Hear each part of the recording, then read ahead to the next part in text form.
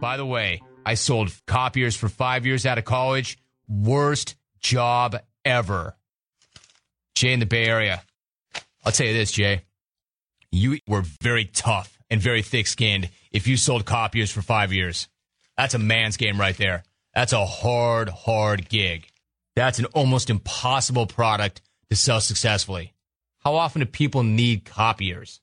And if you're coming out of college, you're going to cold call, and they're going to put you in the worst territory imaginable. So that clip is from The Jim Rome Show, which is a popular sports radio show in the U.S. He got on a rant about sales calls, and I thought it'd be especially pertinent to this episode, as you'll hear.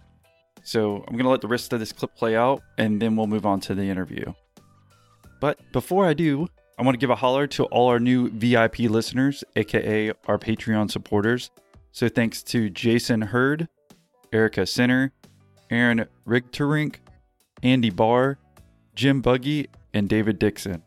You guys are the bomb, and we look forward to you joining us on our next monthly group call. It's only for our Patreon supporters, so if you're listening to this episode right now, which you obviously are, then I'm talking to you. We want you to be on our next group call. And to get on that call, you need to become a Patreon member. And you can do that by, well, you know what to do. When I sold dictation equipment, they dropped me off in the city of industry and commerce in Southern California. You know, tough neighborhoods. Meat packing plants. I'd call on those guys. Bang on doors. Look around the corner for security guards that were looking to eject me from the building. Receptionists, who that was their only power in the world. Crushing people like me. And for what? A $2,200 glorified answering machine. Hey, decision maker, if I had a way to save you time and money while at the same time cutting costs, wouldn't you be interested in learning more about that? No, but I would be interested in knocking your nose through the back of your head. How'd you get in here? Anyway, if I had a way to save you 20%, yet give you an extra hour a day in leisure time, would you be interested in hearing more? I'm going to choke you out, fool, if you're not out of my office in 5 seconds. Okay, have a nice day, Mr. Prospect. Nice fish, by the way. Is that your family? Beautiful family. Just keep talking to them about the things they like. Everybody wants to talk about themselves. Keep asking them questions. Make it about them. Look around the office. If you see a fish on the wall, compliment them on their fish and ask them where they caught it. Imagine the sort of garbage that they pump you up with when you're out of college, and this is how they teach you how to sell. Newsflash, people will buy things from people they like. Or they're going to buy things based only on price and need. So save your nonsense with your tricky little tie-me-downs. And, hey, Mr. Prospect, I'm going to be in your neighborhood on Tuesday the 13th and Thursday the 15th. Which day is better for you? Oh, wow. He turned me inside out. I've got no way out. I have to commit now, don't I? Gotcha. It's like a riddle. How do I get out of this one? I'm the CEO and the president of the company, but that first-year sales rep just backed me into a corner. Well, I guess Thursday the 15th would be great. Awesome. Does 5 o'clock work, or would 3 o'clock be better for you? 3? Great. See you then, Mr. Prospect. I said, you're a natural leader. You would be a great CEO. And Austin, my response flippantly was, it wasn't no, it was hell no. At least in the short term, I know one thing, I'll outwork them. So I jumped in, full commission. You said you were 31 years old, and it sounded like you were going to be the head of 500 people at that point. What was that like? I will tell you that my first step was we went on a pace of growth that started literally right around mid-09 that we have never looked back from. And if you'll just give me a chance, fire me if I'm not doing everything I say, but I promise you I will bust my butt for you and do a phenomenal job. And eventually, if you meet with enough people, you're going to find executives that warm up to a young hustler. My name's Heath Rittenauer. I'm the chairman CEO of IOA, or Insurance Office of America. Started in the business in the mid 90s and have grown our agency substantially since then. What's IOA USA? We are one of the largest privately held insurance brokers in America. A dying breed, frankly. There's only 3 left in the top 100. Most are either public companies or backed by private equity. We're one of 3. We serve all sorts of commercial and personal clients, home and auto, and then commercial being our largest portion of our business, which is general liability, work comp, property, auto, health insurance for corporations. I don't know if we get your agent location, if you don't mind telling us. Yeah, I live right outside of Orlando in a smaller suburb called Longwood, and I'm 42, going on 43 in a couple weeks. Okay. Y'all are like a nationwide company? Because I think if most people saw your logo, if they looked up like IOA USA, I feel like a lot of people might recognize it. I don't know if that's true or if just because I'm in Jacksonville, I'm about 2 hours away from you, if I just happen to see it more often than others.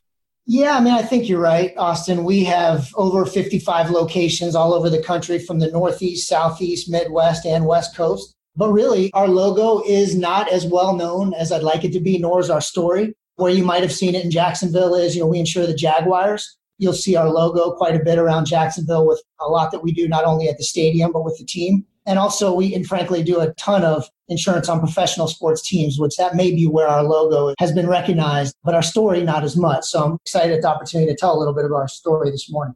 Okay, cool. Well, yeah, no, I'm a sports fanatic, so maybe it's just implemented from the Jaguars and then seeing these other actually good franchises. So you said got 55 locations. Can you give us an idea of what employee count and revenues were for this past year? Yeah, we're going to finish this year right around 224 million is what we're budgeting for, and we're right on pace through November. We're just under 1,400, I think 1,390 and some change. Did you ever think you'd run a company this big? Absolutely not. Didn't expect to ever be in the insurance business or be anything outside of maybe a local success, much less, one that has grown to the levels that we have. You said you're basically an insurance business. I mean, I don't know if we should jump into the details later or if there's any use cases where someone would be able to use y'all, who your normal client is and how y'all actually make money. Yeah, our normal customer is 80% or so of our business is middle market commercial client. And the beauty about what we do, Austin, is it's blue collar, white collar, you name it. Which is one of the reasons I actually got interested in the business early on. It was very different than what I thought.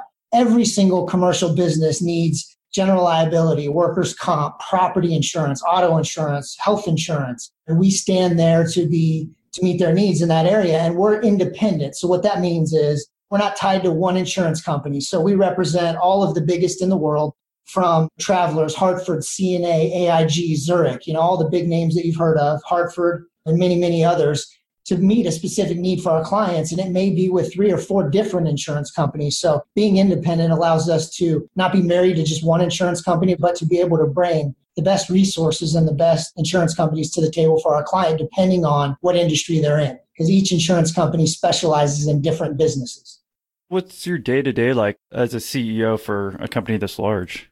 Yeah, I mean, my day-to-day in some cases, and I'm trying to move away from being firefighting mode, but when you grow at the rapid pace that we have, over the last 30 years, especially the last 10, we're really trying to move towards fire prevention rather than firefighting, but it can be difficult when you're growing at the pace that we are. But my average day consists of meetings and a list of to-dos that as I scratch 2 or 3 off of the list, there's another 2 or 3 added, and I never know where it comes from. I will say outside of the insurance business that we own, IOA Group, our holding company, owns a promotional items business that's about a $25 million company called Matchup Promotions. We own a payroll business, Payroll Office of America, to do payroll for our clients. We own a technology business, and we also own a number of buildings, a number of real estate, some that we occupy and lease back to IOA. And then obviously we have other branches that we lease. So my day could be everything from an issue with employees, an issue with systems, an issue with one of our sub companies, and all in between. So my day's it's fluid. It changes quite often, and I'm always quite busy.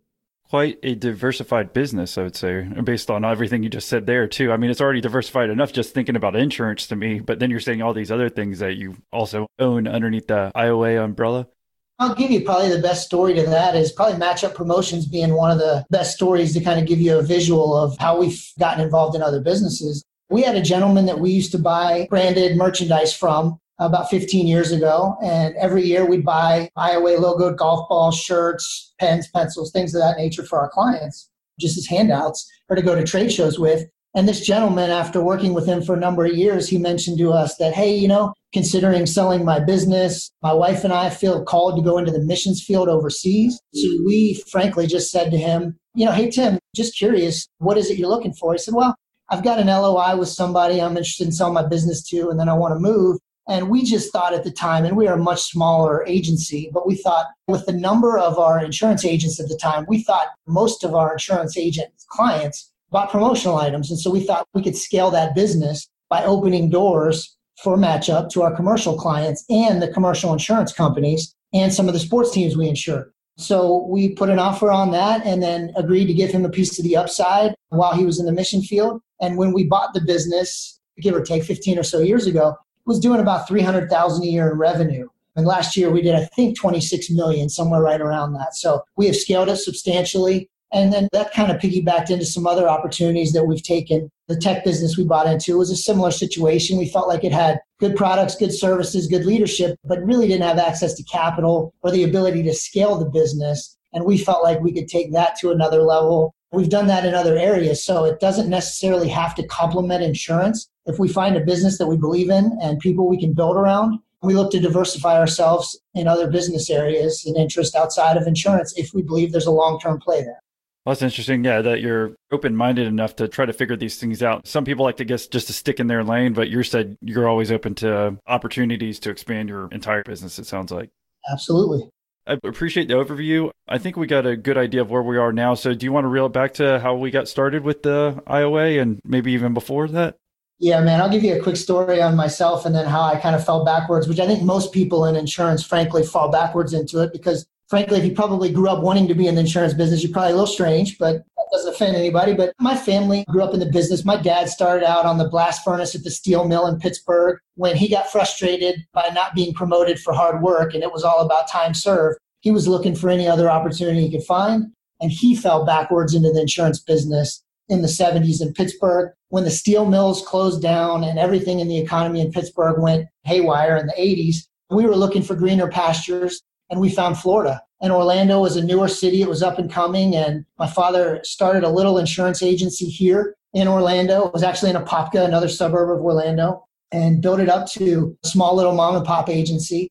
What year, if you don't mind? I like to just establish some years so we can get a good idea of like how old you were when you came down as well.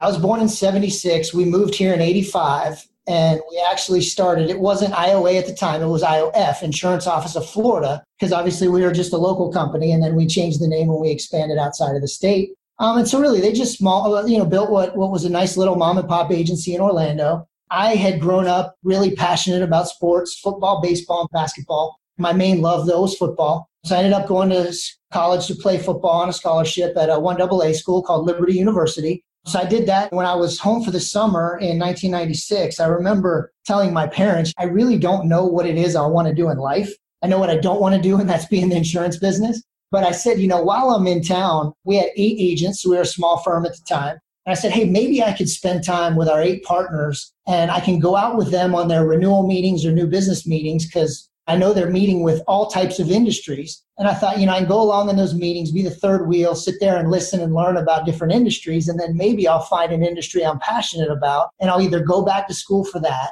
or I'll try to get a job right away. And it was a blessing, man, because the 8 partners were just really, really good to me. They kind of put their arm around me, took me with them on all their meetings. And what I quickly learned was, insurance was not what I thought. I had the misperception of it's a used car salesman mentality. It's a policy peddler mentality. It's not a real relationship business. It's not consultative. You're selling a commodity is what I thought. And to be honest with you, this may not sound right, but it's the truth. When I joined that, or when I got involved that summer, we had 8 agents, as I said, and 4 of those guys were truly policy peddlers. They were kind of everything I said. They didn't bring a lot of value. They sold on price. They didn't become advocates for their customers. They were just out to sell a product and then go away, come back in 12 months and renew it. But yet, on the other hand, I saw 4 other gentlemen that were the antithesis of that. I watched them deal with their clients and I watched them interact, and I saw clearly that they were looked at just like trusted advisors, like attorneys and CPAs, because they were truly making their clients, they were there to mitigate risk. They were there to be a trusted advisor. They were there to make that customer better. The 4 gentlemen that were just the policy peddlers, and then the other 4 were the professionals. And what I really saw at the time was, this may again not sound good, but it's the true story. I knew it'd take me a lot of years and a lot of experience to look like the 4 professionals that we had that were just consultants and professional and first class at what they do. But I saw the other 4 that I didn't think added a lot of value, that I didn't think brought a ton of value outside of a good policy with terms and conditions. I didn't think they did a lot for their customers outside of that. And I felt like, it's going to take me a while to look like these pros. But if these 4 other gentlemen are having the success they're having, I know I'm young, I got zits on my face, and I'm starting from scratch, and I got to make 100 cold calls a day and probably get hung up on 99 times. But if these 4, who I don't think do that great of a job, can have the success they're having, I know at some point through just flat out hard work, I'll get there. Because the truth is, that's how I earned a scholarship in football. It's not because I'm this naturally gifted 6'4", super fast, super big athlete. I really outworked everyone on the team. And so at that point, I just kind of looked in the mirror and thought, you know what? They've done a good job building a nice business for themselves, in spite of the fact that I don't see them bringing a ton of value. So at least in the short term, I know one thing, I'll outwork them. So I jumped in, full commission. I started, like I said, making that 100 cold calls a day, getting hung up on 90 plus times, and just really trying to get in front of people and see if I could help them. Really, that first year was extremely difficult. I had a lot of rejection. I had a lot of just running into walls, getting hung up on. People don't want to deal with a new insurance guy. They don't think you can help them. I was half the age of most of my prospects. And so it was very difficult. But also, I wouldn't trade those years for anything. And it turned into a lot of success in sales before I transitioned into leadership. Hey guys, Rain Motti here, CEO and founder of Hawk Packaging and ZipFox.com. You can catch me on episode 145. I'm sharing the story of how I started my business with just $75 and I grew it all the way to over $1 million in revenue in just a couple years. Austin and I just had a talk and we were discussing the same thing, how to start a business with $500 or less, the types of businesses that work best, how to do it, what resources you need to use. All of it is there. If you want to check out that episode, hop on over to the Patreon feed. You got to become a member, and then you can check it out. We'll see you there. I appreciate you giving us a preview of at least of that first year, because I definitely want to go back to that, because I think as many times as possible, if you're not going to start your own business, at least getting in on the sales side, especially if you're doing full commission, is basically running your own business. So it's a good learning experience that kind of has a little bit of structure. But before we even jump into you graduating college and doing your first year in the insurance company, can you go back to when your dad actually moved down here and how he started the company, and just tell us what that was like? Because that had to be a big life change as well. I'm just curious what you saw from afar and him growing his business. Yeah, I'll tell you what he did is he started by working for one of our local competitors who's still a friendly competitor in town now. And my father, being the hardest working guy I've ever met, in the first year was their top producer. And 3 times in that first year, he got his deal changed. And he was really frustrated. What he felt like was a greedy culture. And he really had a desire to start his own business. Now, I have a huge affinity, Austin, for community banks, because frankly, a community banker bet on my parents. Gave him a $10,000 loan to start IOF, Insurance Office of Florida at the time, when frankly, they didn't have a lot of collateral for that loan. It was hey, he bet on them and gave him a shot. And that $10,000 is what got us started and was the foundation for what's become a $200+ million business. So when he was starting his own IOF, how long had he been in the insurance business? Because it sounds like you were saying he felt like he was getting a raw deal for whatever company he had moved down here and started working with.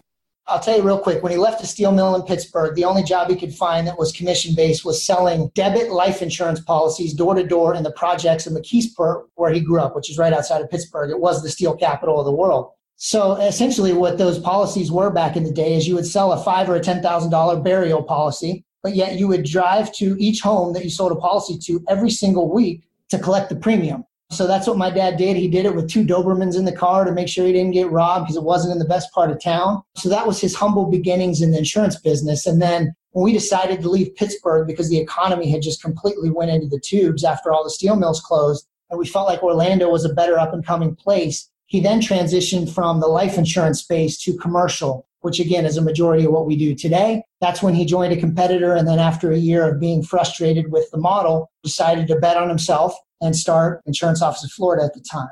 That seems pretty interesting because at least he got a jump start in Pittsburgh too. And then he was down here for a year. After you've been in it for a year, he felt like he had enough understanding of the insurance industry and everything and perspective that he could go ahead and start his own. Was he scared at all before he even started? I mean, I don't know if you've talked to him about all that. I'm a little curious about that. Of course, he was scared and didn't know a ton at the time, but I think he probably felt in a similar way, the way I did when I started, is if all else fails, I'll just outwork the next guy or the next lady and make my mark that way. And he did that and had a tremendous amount of success in sales as he was an agent while he was also the founder and the CEO at the time. And that's kind of how I got my start. I learned from him that you got to put your customer first. You got to build a business. And then also when you then transition from sales to leadership, you don't lose relevance, right? You know what your people do every day. You're not the ivory tower guy that sits in the corner office that you had to kill your own food too. You know what it's like. You know how difficult it is. And I think that's a big part of our culture. Even today, I still have a large book of business. Now, majority of my time has very little to do with my book of business. It's spent running IOA.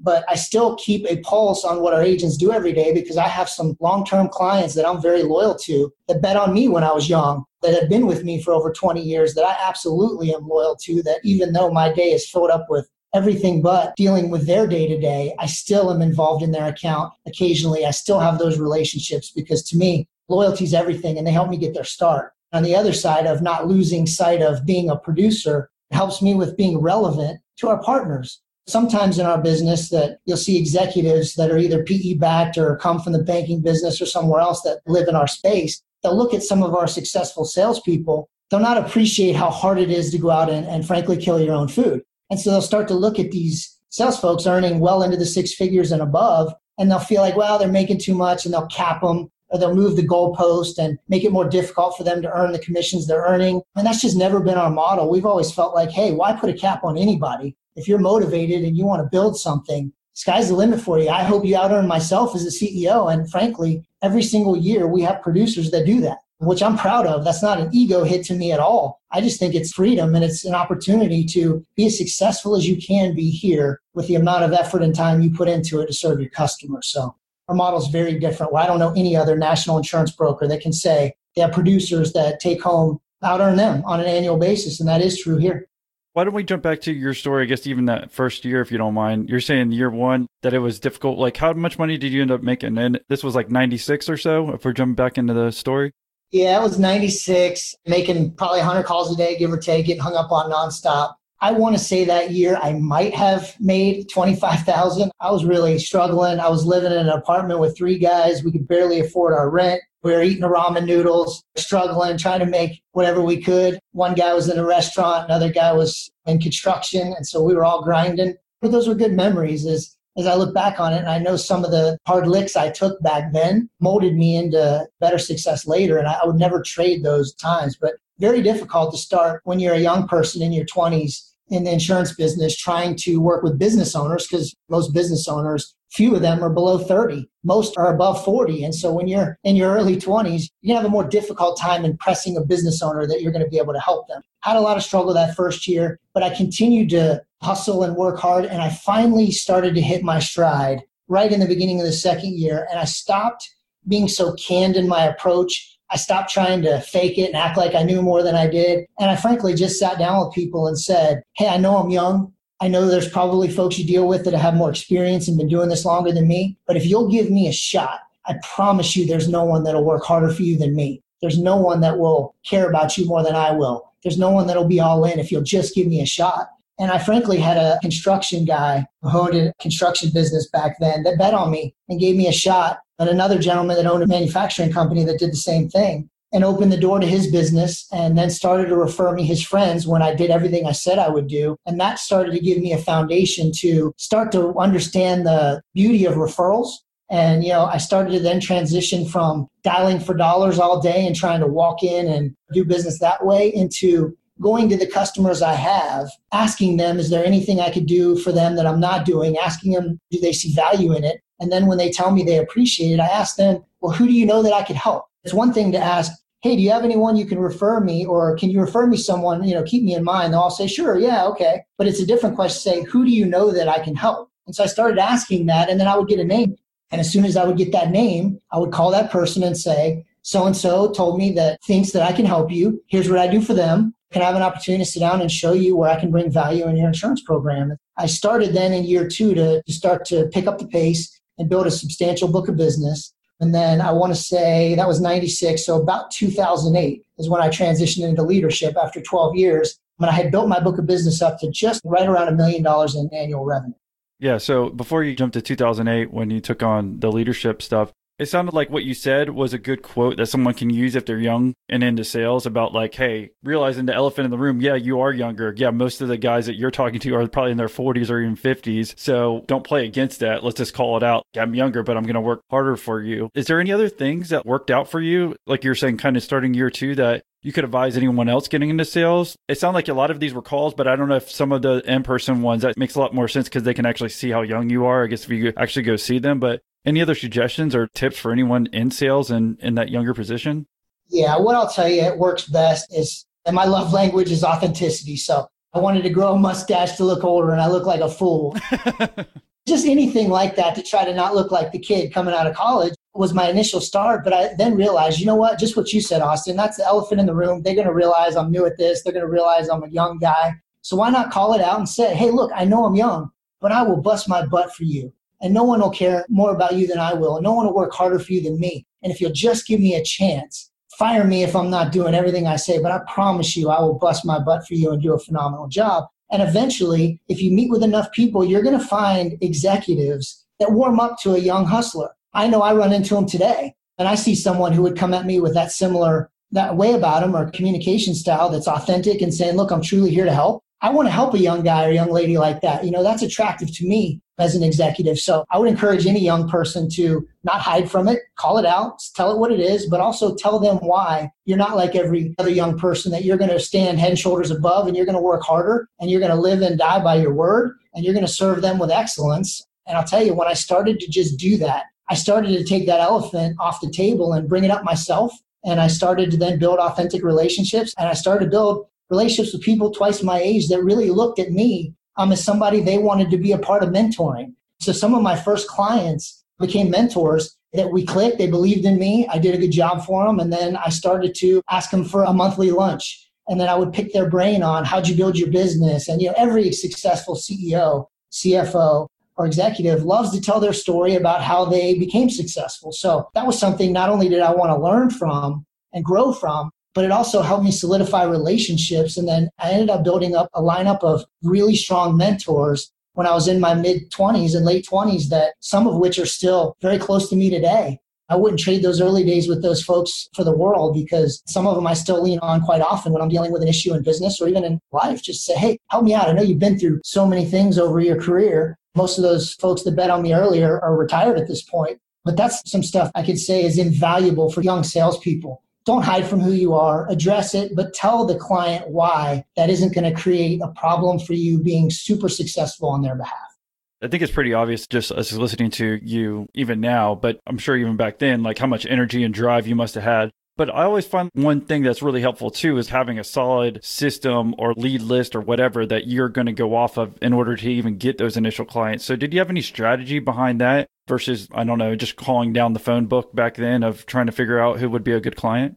Yeah, I will tell you, today it's a lot easier to find targeted opportunities where I was a shotgun guy rather than a sniper guy. And I think, had I started today, I think my ramp up time would have been quicker. I spent a lot of time in meetings with suspects, not prospects. I spent a lot of time with people that had access to data that I would have today. I wouldn't have wasted my time to go meet with, because I would have known ahead of time that it wasn't worth my time. It wasn't a real opportunity. So I would say back then, no, I spent a ton of time that today you can mitigate with technology and truly have a sniper approach to your prospects by business industry, by size of company, by employee count, by effective date. Their premium size. You can get access to a lot of that information now digitally, which just back in the day, it was the phone book. Yeah, no, I can imagine, because it's funny, like when I got into commercial real estate brokerage and like probably had the exact same mindset you did, where I was dealing with guys who were like in their 40s or 50s and I'm the young dude. But when I came out, I was lucky to benefit from finding a good segmented lead list where I'm like, okay, I'm only going to deal with guys who have maturing loans, right? Because I have access to that technology, because then I know they have to get a loan done, versus some of my people who would work in my brokerage or competitive brokers. They would just go talk to every real estate company. And I'm like, well, if you don't know that they have to get something done, then you're kind of wasting your time. Like you were saying, you didn't have access to that kind of data back in the day. But anyone who's listening is like, if you can find that targeted list, whatever industry you're in, I think that makes it so much faster and more efficient to even become a better and faster top producer for any type of industry, it sounds like. 100%. I don't know the rapid pace, but I can tell you that if I had access in the mid-90s to what our younger partners have today, I believe I would have ramped up substantially faster. So over those 12 years from, let's say, 96 to you're saying to 2008, was it just slow and steady growth because through the referrals and doing good jobs? And was there anything else that maybe we should hit on before we jump to when you got in this leadership position? Yeah, I mean, it was really being an advocate, growing my relationships, trying to get centers of influences, and then asking for referrals are really what got me from that first year, maybe making 20,000 commission to upwards of close to $1 million in 12 years, really came mostly by referrals. I mean, at that point, after probably year 3 or 4, I stopped dialing for dollars and I just started to try to network, work associations. I started to have some success in construction. So I started working with, anytime I'd write a GC and I do a good job, I'd beg them for opportunities on the subcontractors. I just found a niche in that area. And then again, one of the first gentlemen that bet on me was a manufacturer of sheds. And so I wanted to be the guy that wrote every manufacturer of sheds that I could find. And so I just kind of took it from there and built it after a few years on pure referrals. So what was the hardest part during those 12 years of growing your own book of business? Rejection being the most difficult part. You have to have not look in the rearview mirror and have a windshield mentality is what I always say, because if you get hung up in the rearview mirror, it just doesn't do anything but make you miserable, bring you down. And then it makes you press. If you're constantly feeling like I'm not good enough, I'm not getting enough deals, that comes across when you meet with a prospect, right? And so I just had to, and it was a little bit like what caused success in football. You make a mistake, you jump back out there, give me the ball, man, give me it again. I want to show that I could do it better. And I wasn't worried about the fumble. I wasn't worried about when I had a penalty. I was more about next. And when I finally transitioned to that mode of thinking in business, and I stopped worrying about all the negativity or the rejection, and I started focusing on the future and what's next, that percentage that became closes went substantially up. I just had changed my whole philosophy around the value that I bring and feeling positive about that. Hey, I'm really here to help you. I'm not trying to sell you anything. Maybe we're not a fit to work together and you may have a relationship that's not breakable, but if you're not happy in the situation you're in, I know I can help you. And so my thinking when I went from, I got to go sell someone an insurance policy, that was a bad way to approach what I do. When I changed into, hey, I'm just here to bring value, help you mitigate risk and bring a better program to the table to save you bottom line dollars and also mitigate risk for your business, I truly felt like a business consultant. I truly felt like somebody that was bringing value. So I was no longer pushing to sell anything. I felt like I was just trying to get in front of people that needed help, and I felt confident that I could help them. Did you decide that you wanted to kind of get out of the sales role and get into a CEO role? Like, how did this transition actually end up happening for you? So here we are in 2008 in January. My dad was our CEO and chairman. And our president, Dave, had been with us for, I don't know, a decade plus, 15 years maybe. And he had come to my father and I to tell us that in June, he was going to retire and spend 6 months a year overseas. He was an empty nester. Kids were out of the house. And so he just basically told us, hey, I want to give you a 6-month head start. June, I want to retire. And we said, great. Dave, you've been a blessing to us. We'll throw you a party and excited about your future. And so when we left that office, my dad grabbed me and he said, hey, let's have a talk. I said, yeah, what's up, Pop? And he said, hey, son, we're a generational business. We're not for sale. We're not going public. He had been in the position for a number of years. And he said, the company has grown substantially. We're at this point about a $70 million business with about 500 people. People need to know what the future looks like. You're respected here. You built your book organically. You're not a golden sperm, for lack of a better term. You didn't come in on some salary or anything like that. And he said, you're a natural leader. You would be a great CEO. Jeff Lagos, who's our president today still, he said he'd be a great president. And then my dad said he wanted to transition to the chairman's position. And Austin, my response flippantly was, it wasn't no, it was hell no. I said, I'm not an Ivy League guy. I'm a sales guy. I'm a sports guy. I'm not wired for this. It scares me. And oh, by the way, it's January of 2008. The economy's melting down. My book of business that had a lot of construction in it, most of my contractors didn't even have any work to do. Many of them, if they didn't go away, they had minimal employees. They trimmed everything down to just be able to survive the downturn. And so in the midst of him asking me to take on this responsibility, not only was I scared of it and felt inadequate, my book of business was melting down. The economy was a wreck, and I was just flat out scared. So in that conversation, I said no. And he said, okay. And maybe 2-3 weeks went by, and he grabbed me again, and he said, hey, I just want to bring it up again. Do you have any interest at all? I know you'd be great at this. He was basically telling me all the reasons he felt like I'd be good at the job. And I had the same flippant response. And now, truly, I'll fast forward down the story to 2 or 3 weeks before Dave's retirement party. So we're right up, end of May, early June. I think his retirement was early June 1st. So my dad called me into his office and he said, son, you do me a favor? I said, sure, I'll do anything for you, Pop. And he said, well, I would never ask you to take on a job or a role you don't feel led to do or called to do. But I will ask you to do one thing for me. And before I tell you this, Austin, I'll tell you, I'm just telling you a story and it does have a spiritual component to it. I'm not an overly religious guy. I do have a relationship with Jesus, but if anyone thinks I'm a flake, they can think I'm a flake. But this is the way it went down. So he said, I'm not asking you to take on this job, but I would ask you to go home and pray about it. And if you don't feel led to do it, then I'll never ask you again and we'll find the right transition. And so I went home that night and it was one of those kind of verbal out loud deals. I'm not this religious guy, like I said. I was just kind of having an out loud verbal in my mind with Jesus, right? And I'm sitting in my kitchen. I'm like, come on, God, I'm 31. I'm only 42 going on 43 today. I'm so inadequate. Our business is 70 million. The economy's a wreck. I'm saying all the reasons why the job is too big for myself, why I'm scared of it and all that stuff. And I guess if I'm being honest, part of me probably wanted to hear the rebuttal. I wanted him to tell me, oh, you're the guy. But honestly, what I felt like he spoke to my heart, and I remember it like it happened this morning. It was like, okay, well, if not you, who? And I remember thinking wow, well, anybody but me. But I started to think about, there were two gentlemen that were two of our largest producers at the time that both had over 2 million in revenue books of business, which at the time we only had a couple at that size. Today, I think we have, 50 some that are over 1 million and at least 10 over 2 million. These two gentlemen that I knew wanted to sit in the chair, as I'm sitting there that night praying about it, I really believed in my heart that they wanted the job and the title for all the reasons that I didn't. All the reasons that I think they wanted the accolades and the authority and the things that come with it. But I don't think, or I didn't think at the time, that they truly understand or understood the sacrifice, the responsibility, the fact that the decisions you make at that time affected 500 families. And I watched my parents build this from zero.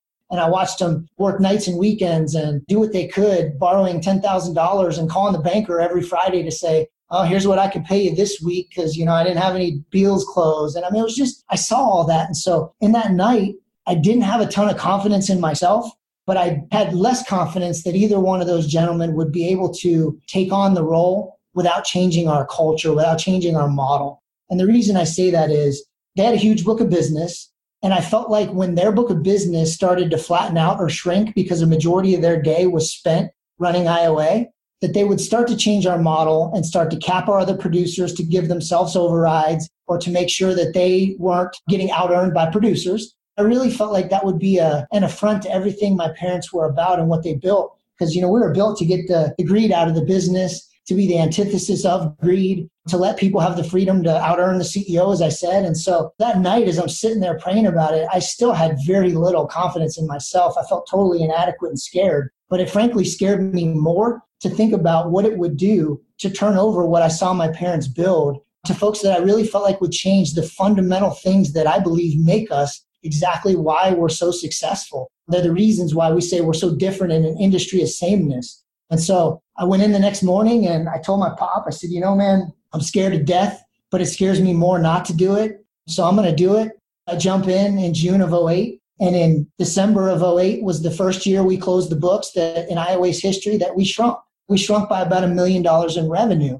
Now, again, knowing what I know now, Austin, that had everything to do with the macro economy. But at the time, man, I'm feeling like, oh my gosh, it's all my fault. I didn't even really want this job. And I just felt under it. And I'm like, I shouldn't have even taken the responsibility. I got to imagine my partners are thinking, oh, the kid's blowing it up, the young guy and all that. And so I'm angry. I'm frustrated. I felt like, man, I prayed about this and I took the job for the right reasons and we shrunk and I felt like a failure. But I really, in January of that year, I felt like, I planted the flag and said, I want to do this for culture's sake. And so I'm going to continue to do what I believe I was called to do. And if this doesn't get better in the next year or two, maybe it wasn't for me. And I will tell you, man, in January, that was January, in February, I believe it was, one of those $2 million partners that wanted to sit in the chair came to my father and I to let us know that it was his dream to start a competing agency. So he left.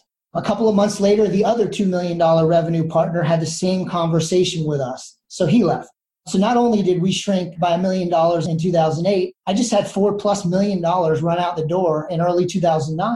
And so now I'm feeling completely under it. The beauty in that story, though, and I don't take any credit for this, Austin, is I feel like God showed up is we went on a pace of growth that started literally right around mid-2009 that we have never looked back from. I remember we had one of our partners write our first $1 million revenue account One client was that big in commission. A few months later, we had another one of our partners write another international account that was just under $1 million in revenue. And we brought on a handful of new producers that year that were all over $1 million in revenue. We expanded into California and grew by millions and millions of dollars that year. The beauty is, in the midst of shrinking and staying true to the culture, we ended 2009 with over $6 million, almost, I think it was 5.8 million or so of new revenue, new growth in a very difficult economy. And then the other beauty of that story is one of the gentlemen that left to start his own agency recently did sell to private equity, which is probably what would have happened had he taken over IOA. And then the legacy and the foundation that my family built would be no more. And the culture would change and the model would change and we'd be rolled up under some big private equity firm. So I'm thankful that I took the leap out there. It was the hardest decision I ever made, but it was one that I appreciate now. And I look back on that year in 08 and 09, some of the best experiences I've ever had. And again, I would never trade it. And I found that out in my life, whether it was that or even cancer, that all of my growth in my life has come from my challenges. It's come from when I failed, when I fell on my face, when I was scared. My success in sports and in business has helped with confidence. And there's nothing wrong with that. But I can't say I got a ton of growth out of my wins in any other area but confidence. Where almost all of my growth has come from, Austin, has been my losses, my failures, when I really screwed up, when I really blew it, when I really got hit right in the face. So I'm beginning now, as I mature, to understand that when you're in the midst of a tough season, when you feel like the world's against you, that, hey, good things will come from that. Because in my whole life, that's where every bit of my growth has come from. You need to find software, but you also have other things to do, things you'd probably rather be doing. Cut to the chase with Capterra, the website millions of people use monthly to find software for their teams or businesses. Capterra is the free online resource that millions use monthly to find the best software solution for their business. Capterra simplifies your software search into just a few steps. First, use their free resources and guides to pinpoint the problem and identify the software features you need. Then you can filter options to find the right software for your industry. There are more than 700 specific categories of software. You can compare categories like CRM, e-commerce, and help desk software. And the best part is that you can compare them side by side and save your favorites to a short list. With free in-depth software guides and tools, plus over 1 million reviews from real users, Capterra gives you access to everything you need to know before you buy. So spend less time trying to find software and more time doing what you do best. Visit Capterra.com/millionaire for free today to find the software tools you need for your business. Capterra.com/millionaire. Capterra, that's CAPTERRA.com/millionaire. Capterra, software selection simplified. Do you remember when you started your small business? It was no small feat. It took a lot of late nights, early mornings, and the occasional all-nighter. Bottom line, you've been insanely busy ever since. So why not make things a little bit easier? Well, our friends at FreshBooks have the solution. FreshBooks invoicing and accounting software is designed specifically for small business owners. It's simple, intuitive, and keeps you more organized than a dusty shoebox filled with crumbled receipts. Create and send professional-looking invoices in 30 seconds, and then get them paid 2 times faster with automated online payments. File expenses even quicker and keep them perfectly organized for tax time. And the best part? FreshBooks grows alongside your business, so you'll always have the tools you need when you need them, without ever having to learn the ins and outs of accounting. So join the 24 million people who've used FreshBooks. Try it free for 30 days, no catch and no credit card required. Go to freshbooks.com/MI and enter Millionaire Interviews in the How Did You Hear About Us section to get started. That's freshbooks.com/MI. And for more information about FreshBooks, you can go check out episode 141 where I interviewed the founder, Mike McDermott. So are you saying the Jaguars are eventually going to be good again? I actually do believe they will, yeah. Me too. That's why I try to bring up some of the negative stuff as far as the things that you've grown from, like the hardest hurdles you had. And we can get more in detail on that. But I think overall, we all kind of learn more from that than if everything's going well. 100%. Because, yeah, that was quite a transition. Like I said, thank you for walking us in detail what happened in 2008 and then what actually ended up happening in 2009. But if you don't mind, if I ask you some questions about this transition, is like you said, you're 31 years old and it sounded like you were going to be the head of 500 people at that point. What was that like?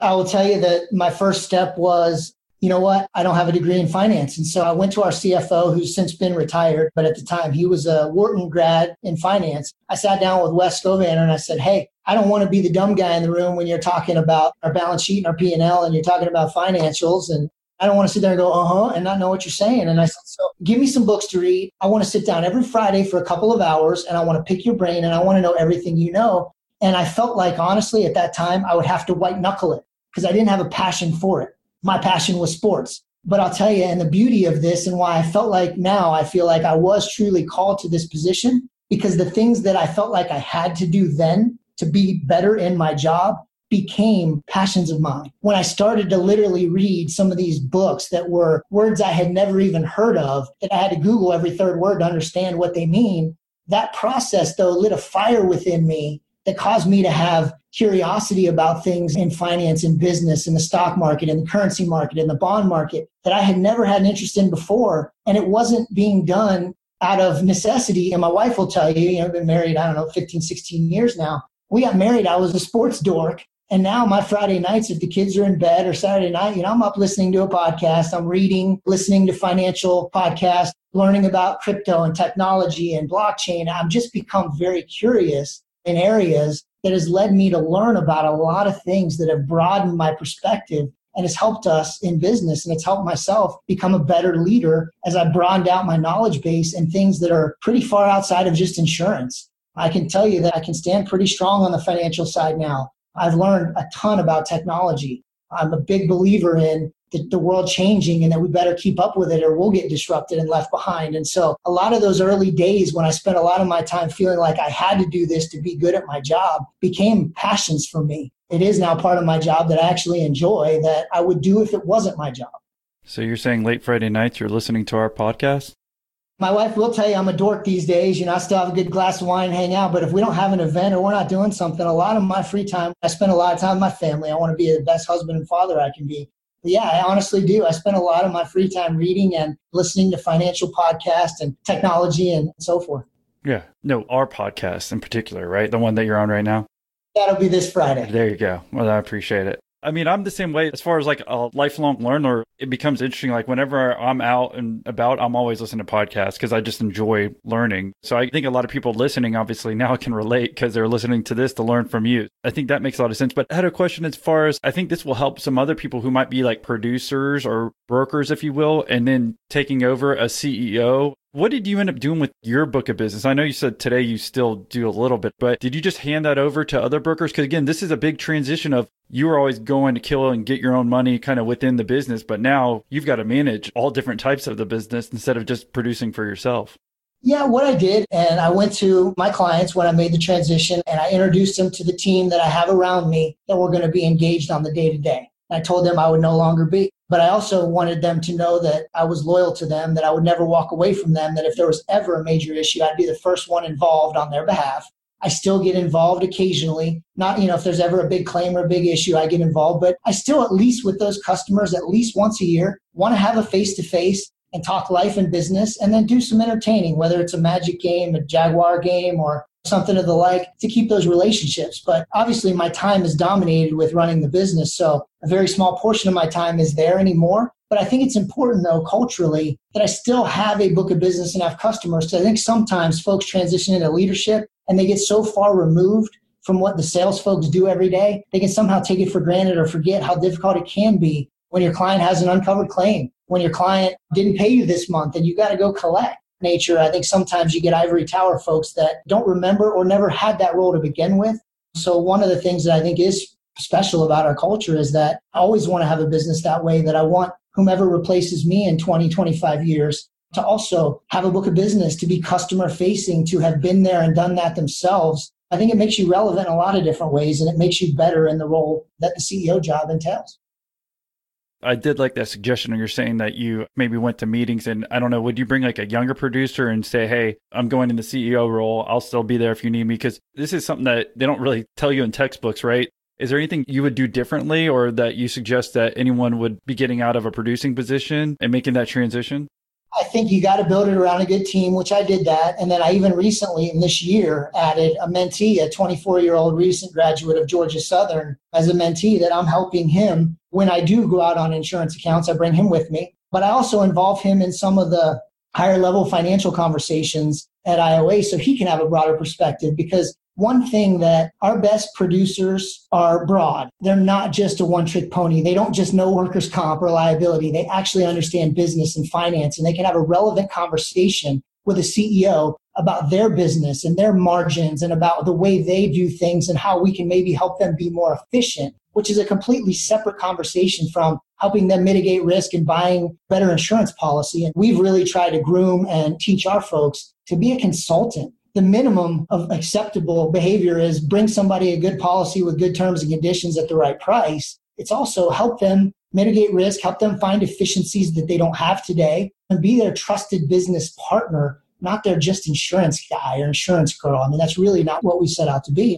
Yeah, I built it with a good young team around me. I've got a new mentee that I'm training up now that will transition to handle more of my clients as he gets more experience. And so when I visit with them, I bring him with me and I let the client know why he's there. And also know that when I do make the transition, I let the client know if you're not comfortable or if anything changes and you feel less safe or less happy, I need to know about that, because it's my goal to have a seamless transition and that this team handles you with the same excellence that you felt like I handled you with. And if anything ever changes, I need you to call me because I value you. I care about you. Your relationship's meaningful to me. So yeah, that's how I've transitioned my book of business. And again, I don't have to spend a lot of time on it anymore, but I still have my fingers in it to some extent. I think that's very important. And so everything's just gone up and up in basically the last 10 plus years, kind of since you've taken over? It has, and especially lately in our industry where our industry is in roll-up mode, private equity has got massively involved and rolled up so many of our competitors. So it's like the big get bigger, and there's only 3 of us left that are truly in the top 100 that are privately held.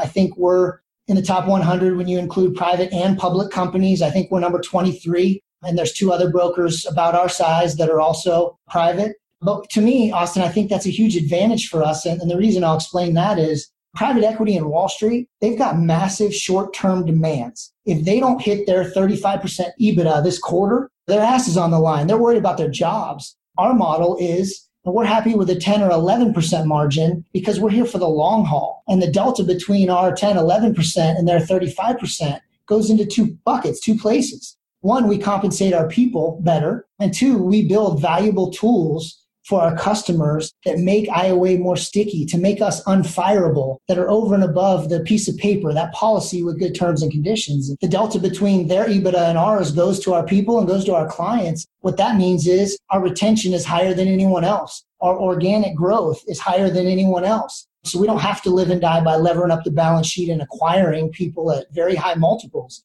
that the private equity firms are doing, that we can be an attractive place for these people that got bought by private equity, the producers that keep getting their deals changed, to come be a part of our family and build something substantial on their own and be a part of something bigger than themselves. That's kind of our model. It's very different. And to me, it's just a tremendous advantage. That's why I say every time I give a talk to anyone in regards to IOA that, hey, today's the smallest we'll ever be. And I say it because of the things I just said.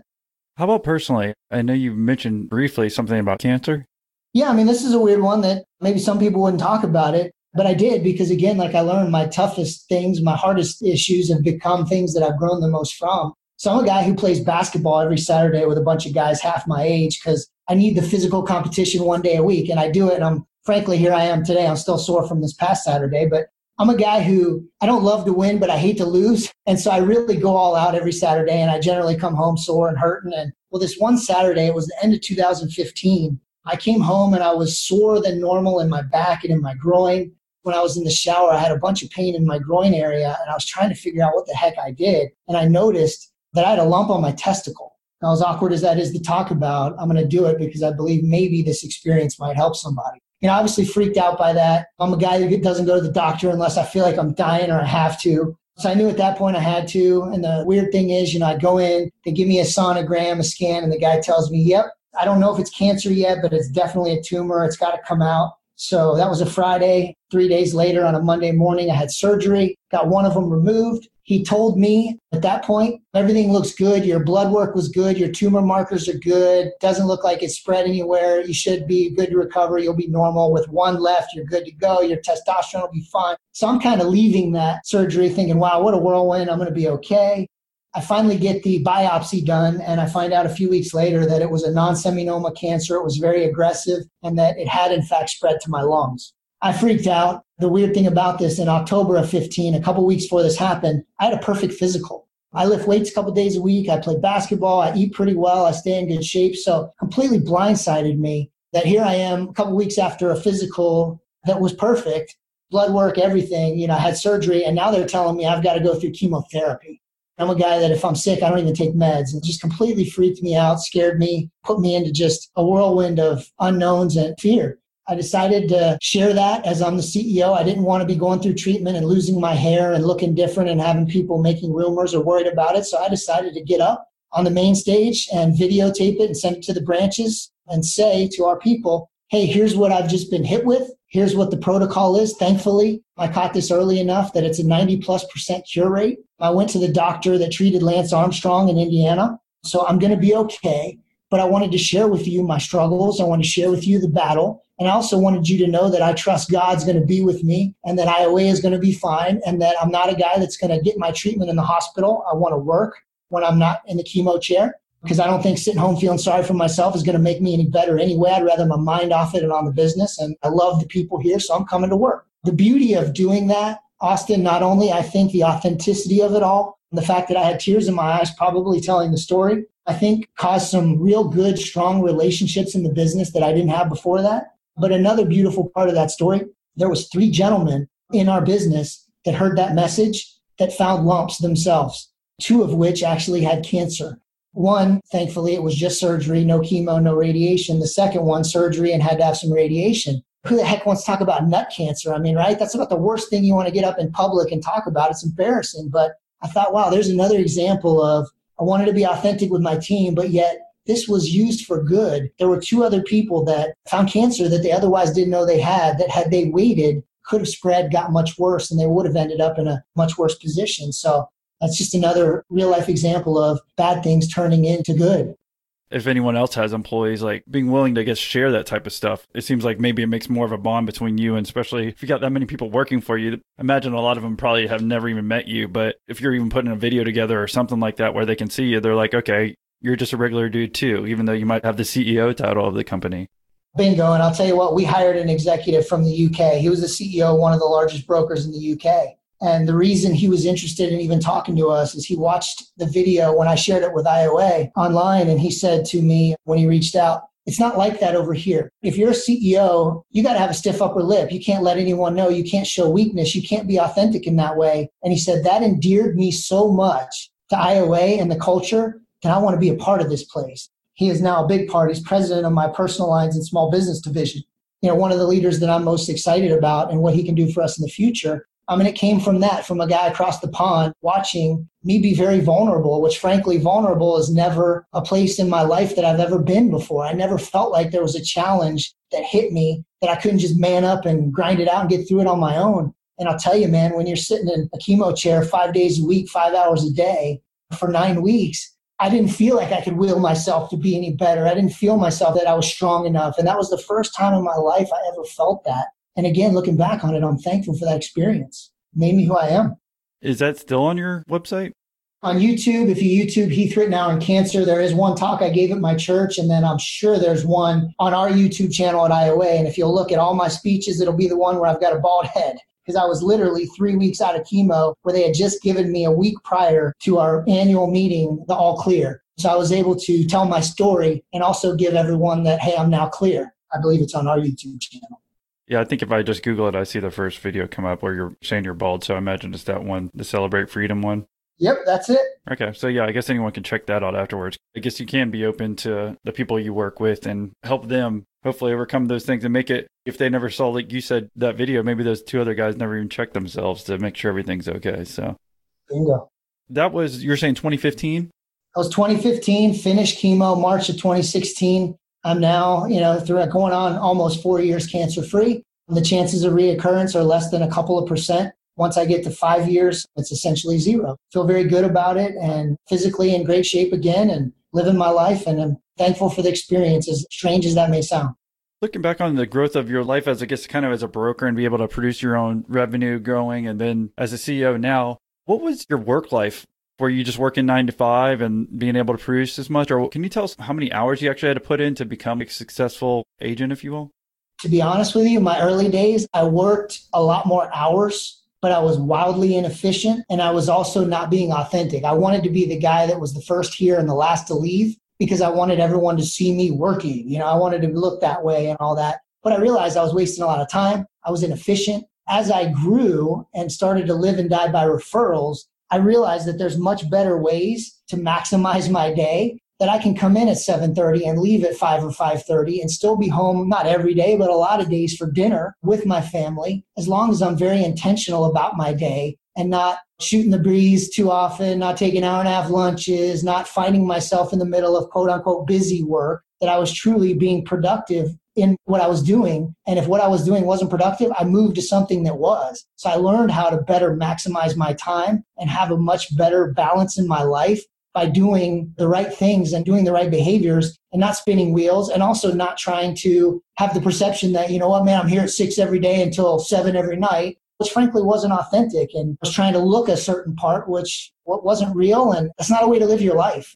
I think part of growing in sales is finding the best way to maximize every hour that you have. And if you find ways to do so and you become very efficient, you don't have to work 12, 13, 15-hour days. I had those days. I did it. And then sometimes I still do. But it is not the norm. I try not to live my life where I'm working 12-plus hour days, because there's also diminishing returns when you do. You're less effective when you're burning at both ends like that. When you juggle the amount of balls that I juggle, there's diminishing returns with that many hours of work. You don't handle things as well. But you just juggle one ball now, right? Well said. You yes. See what I did there? Just call me one pea in the pod. I agree with what you're saying. I think when you come in and you're younger and you're sales and you're just putting in those hours, at least you figure it out over time. Hey, I need to be more efficient and not just putting that many hours. But I think at least the dedication in the initial beginning, where maybe some people just think they just have to come in 9 to 5 and aren't figuring that out. Maybe it takes them years and years longer to figure out, hey, I need to be more efficient with my time. And that's obviously what you do today as a CEO. It's try to be as efficient as you can while you're there to try to help motivate and run these businesses. Bingo. Looking back, is there anything else that worth listening or inspire anybody who's going through their business, trying to grow it to something substantial? Hopefully we can all be as big as your business maybe one day. But is there anything, life lessons or anything looking back that you want to leave everyone listening with as far as stories? 2 things. One, be wildly authentic. I think it's the most attractive thing. I don't have to agree with people that I meet or people that I work with politically, spiritually, or even in business. But I am wildly impressed by people who are real and authentic. And I think it's just a phenomenal attribute that I think some people are scared to be truly authentic. And I think it's attractive, number one. And number 2, somebody asked me recently, what's the number one thing you want for your children? And I said, I really want them to be intellectually curious, because that's one of the things that has led me down the path to learning about so many different things that have led to success in different areas. And it started with, again, trying to white knuckle learning finance. That created a spark within me to learn about Wall Street. That created a spark to me to want to understand our debt and the currencies and the movement in the 10-year treasury and what that does to other rates. And it just led me down the road of then understanding disruption and watching businesses go away. And so I would say just being intellectually curious is critical. I pray and hope my children are that way. And I think for any good, successful young person that wants to build something, be very curious. You'll find yourself learning and understanding things that you somehow fall backwards into, but I promise you, it'll bring value in some lunch meeting or some business meeting when you're there to maybe talk about real estate or insurance, but yet you pivot to something you learned this weekend and then you find, well, that CFO or that business owner has a passion too, or is surprised when they look at you and they go, the heck do you know about that? You're an insurance guy. You're a real estate guy, right? It kind of pivots you into, wow, this is a professional consultant. This is somebody that is not just a policy peddler or a guy trying to just look for somebody that he can sell a deal through, or things like that. I would say, authenticity and being wildly intellectually curious are 2 of the things that I think have helped me in my career as much or more than anything else, other than hard work. Yeah, that's kind of wanted to emphasize. Like you said, you figure out the efficiency and stuff, but the hard work part, I think gets overblown sometimes. So I appreciate you even saying that as well. But I'm all with you with the intellectual curiosity. It's like, I remember when the last downturn happened, I really studied economics and tried to understand why did that happen versus everyone saying, this is why this happened. This is why this happened. It's just like being curious can help you in business. And like you were saying, it's not like you were just an insurance broker. People have different sides of them. They have hobbies and stuff. So even if you're going into a meeting, if you're talking about insurance, they probably also want to talk about other things as well. So I think being intellectually curious is something that I try to implement all the time if I'm learning about business or something other than business, just because I find it interesting. So hopefully other people listening take that into consideration as well. Absolutely. Thank you again, Heath, for coming on and sharing your story. If anyone wanted to say thank you for doing the interview, is there a best way for them to reach out and say thank you? Yeah, they can just shoot me an email. It's Heath, HEATH.Ritenour, RITENOUR @IOAUSA.com. I'm happy to have anyone reach out. And again, I try my best to make time for younger people. And if I can help them in any way, just like those folks that invested in me early in my career, I'm happy to make time to do that. And I think that's one thing as leaders that we should do in an effort to pay it forward and help the next generation perpetuate some of the success that we've had. Thank you for helping everyone who was listening today. We appreciate it, Heath. Appreciate you, Austin. Have a good one, bud.